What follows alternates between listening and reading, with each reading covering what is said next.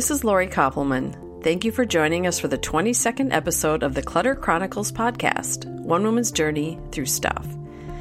Last time, we finished processing through the aftermath of my epic visit to Mary's house. Today, we get to hear about Mary's recent breakthrough experiences. It's some good news today, friends.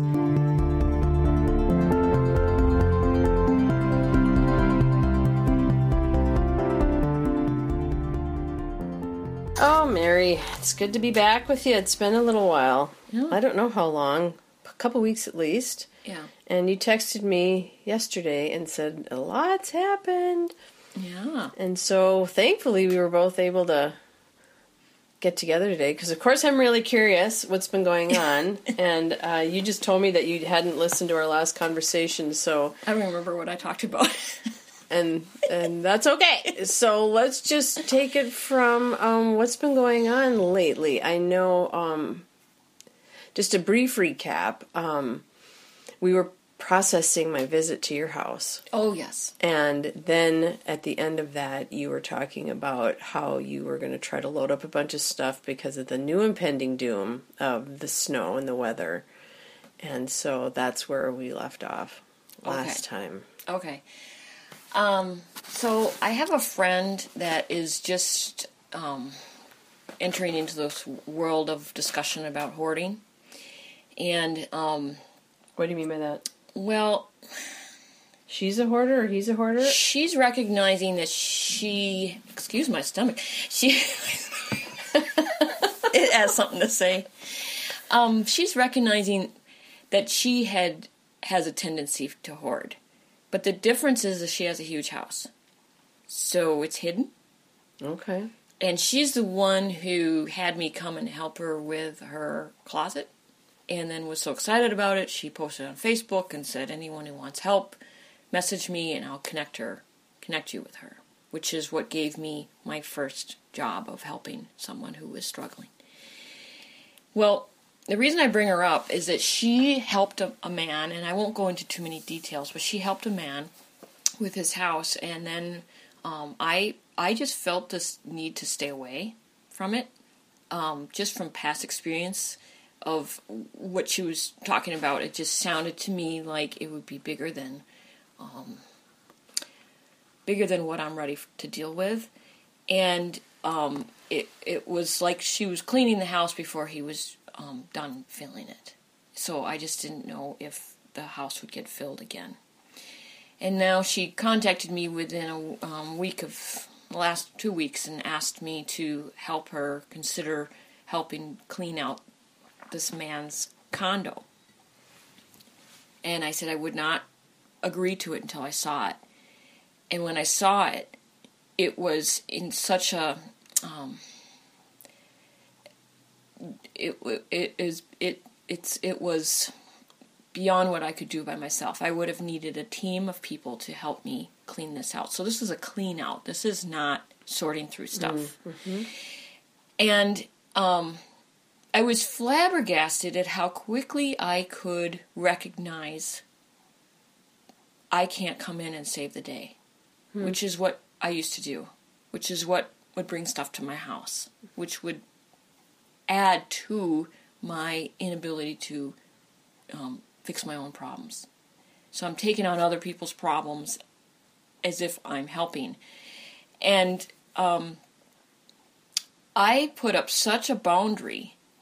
I said to her, this requires a true professional, as in bring a service in to clean it out. I'd be willing to help if there were other people, but I really think this is beyond my abilities. But it had such effect on me that I said to her, and impending doom is coming on Friday, and I need to get to my garage. Mm. So I literally got up and left and went to my garage. Mm.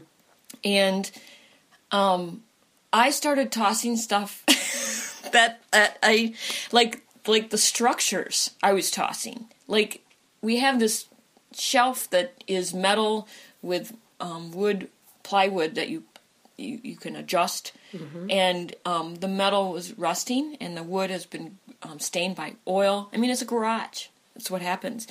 And I decided, you know what? It's been good enough for me. It's not good enough for me. It's ugly. I want it gone. And I took it apart, and it was a lot of effort to do that. And I took a space beside my garage and loaded anything that would have to go to the dump. Not recycling, the dump. Which has always been my last resort. Yeah. And this was my first resort. Wow. Like, I was on fire. And I was excited, and I was happy. And then, of course, I can't do it all. So I did what I could, and I got it on the side of the garage, and then we had our snowstorm. And what precipitated this is I needed to get my husband's stuff from the back of the garage to the front of the garage, which would include the snow blowers, because he needs access to them. And most people would just toss everything, but no, I shifted around. And I was trying to be like most people. I was trying to quit this shifting. So I ended up making a huge pile, and I'm quite excited about it. And I also wanted to put that pile there so my husband could see it. Mm-hmm. And he's also been trying to get access to his truck because he's got some stuff that he wants to get to the dump. So that's our next thing. It's waiting. Okay. But I still had the stuff in my trunk that had to go. I took all the metal from those shelves and stuffed them in the trunk. And I that trunk was so full that when I went to the center, they kind of scowled at me, which is good. So I got rid of a whole bunch of electronics and a whole bunch of metal, and then I refilled it and couldn't get to the recycle center till today. So I'm going to jump ahead, and we'll have to go back. But today I just did a huge, huge load, which was the results of that one day of progress. And it was like opposite Mary was at work. Wow. Yeah, so I was pretty excited about it, and it was really interesting is you almost need like the okay, and I haven't been able to give myself the okay for whatever reason, whatever resistance I was hitting. But that day where I got to go to that house and see that, even though I knew it's a different situation, we are all so close to that. Even a tornado is out of our control. And I want things gone. And so when I was at the recycle center today, they said, "How did you get all this in there?" Like, is it like the game where you open it up and the clowns pop out, you know? Mm-hmm. And it was like that. I'd open up the trunk and things would fly out because I was like shoving it in there. And I said, I am on such a mission to get rid of stuff, I would throw out my car if I didn't need it to get home. I want things gone. Oh my gosh, Mary. So something has shifted. Yeah.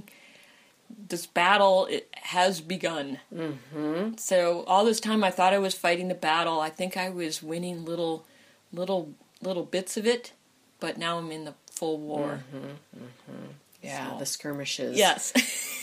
But now you're at the front now. Right. If we're going to use that analogy. Right. Exactly. And I know what the enemy is. I'm onto it. Mm-hmm. Yes, you have sized this one up from all angles. You know all their ploys and tactics. Yep. Mm-hmm. So, I'm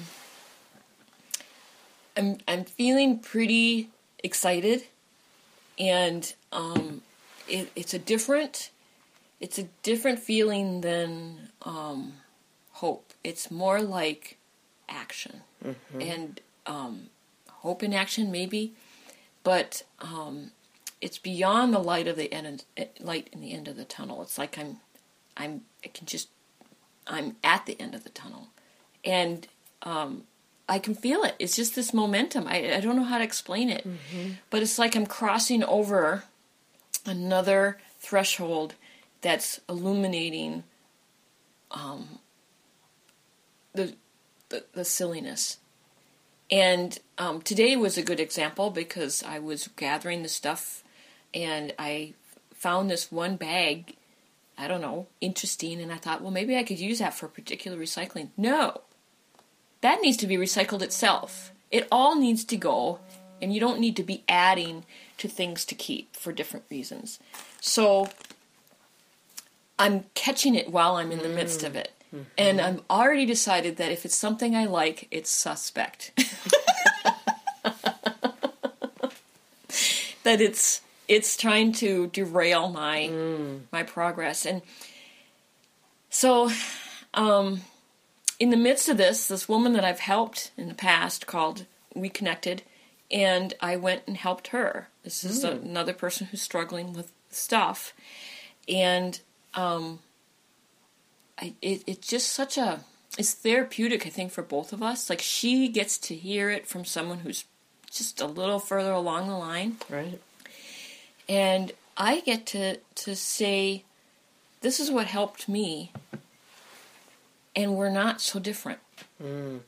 And she doesn't know. She hasn't been to my house. Sure. So, of course, anyone who's in this thinks everyone else is in control. Mm-hmm. And that's not true. You've seen that, where you know me outside of the house and I'm a different person in my house. So it's been very rewarding to help her, and it's kind of like benchmarks. It's like it's helping me recognize how far I've come. And so we just sat and discussed for a while papers and how they beat us, mm-hmm. and how they rule us, mm-hmm. and how do you take back the power. And, I was telling her my analogy of, let's say, a quote-unquote normal house that has what you need in it. You typically would have a junk drawer. Mm-hmm. And it's just because there's certain things that just don't need to be categorized. You just need a place to put it. And it's a natural place where you'd go up and you'd find that scissors or you'd find that tape. But if you have 5 million of whatever, a junk drawer isn't going to suffice. It ends up being your house. Mm-hmm. And it's this normalcy that you're craving, where you need a place for everything. And when you have too much stuff, you're creating places. So it's outside of the junk drawer, it turns into a box. And that box is the moving junk drawer. Well, then how many junk drawers of boxes do you need? And really comes down to what is more important, sanity or stuff.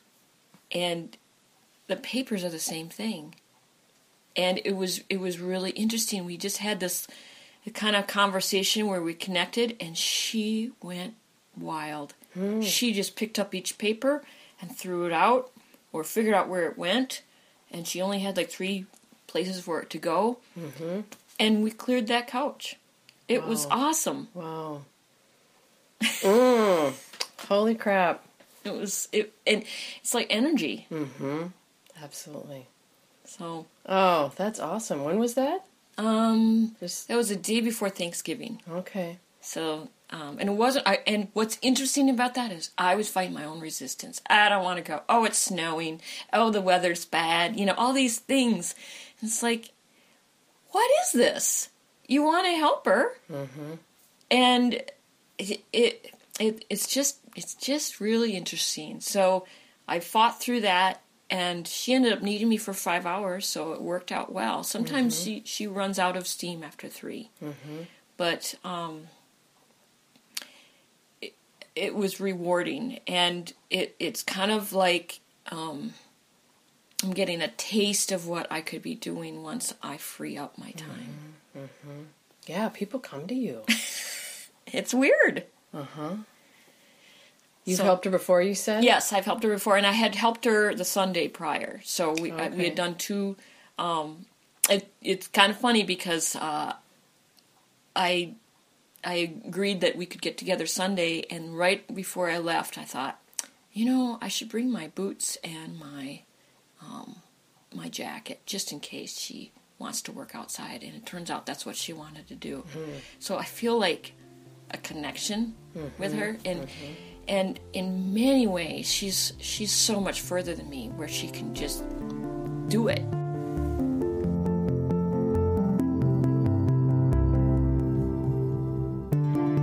And that ends today's chronicle.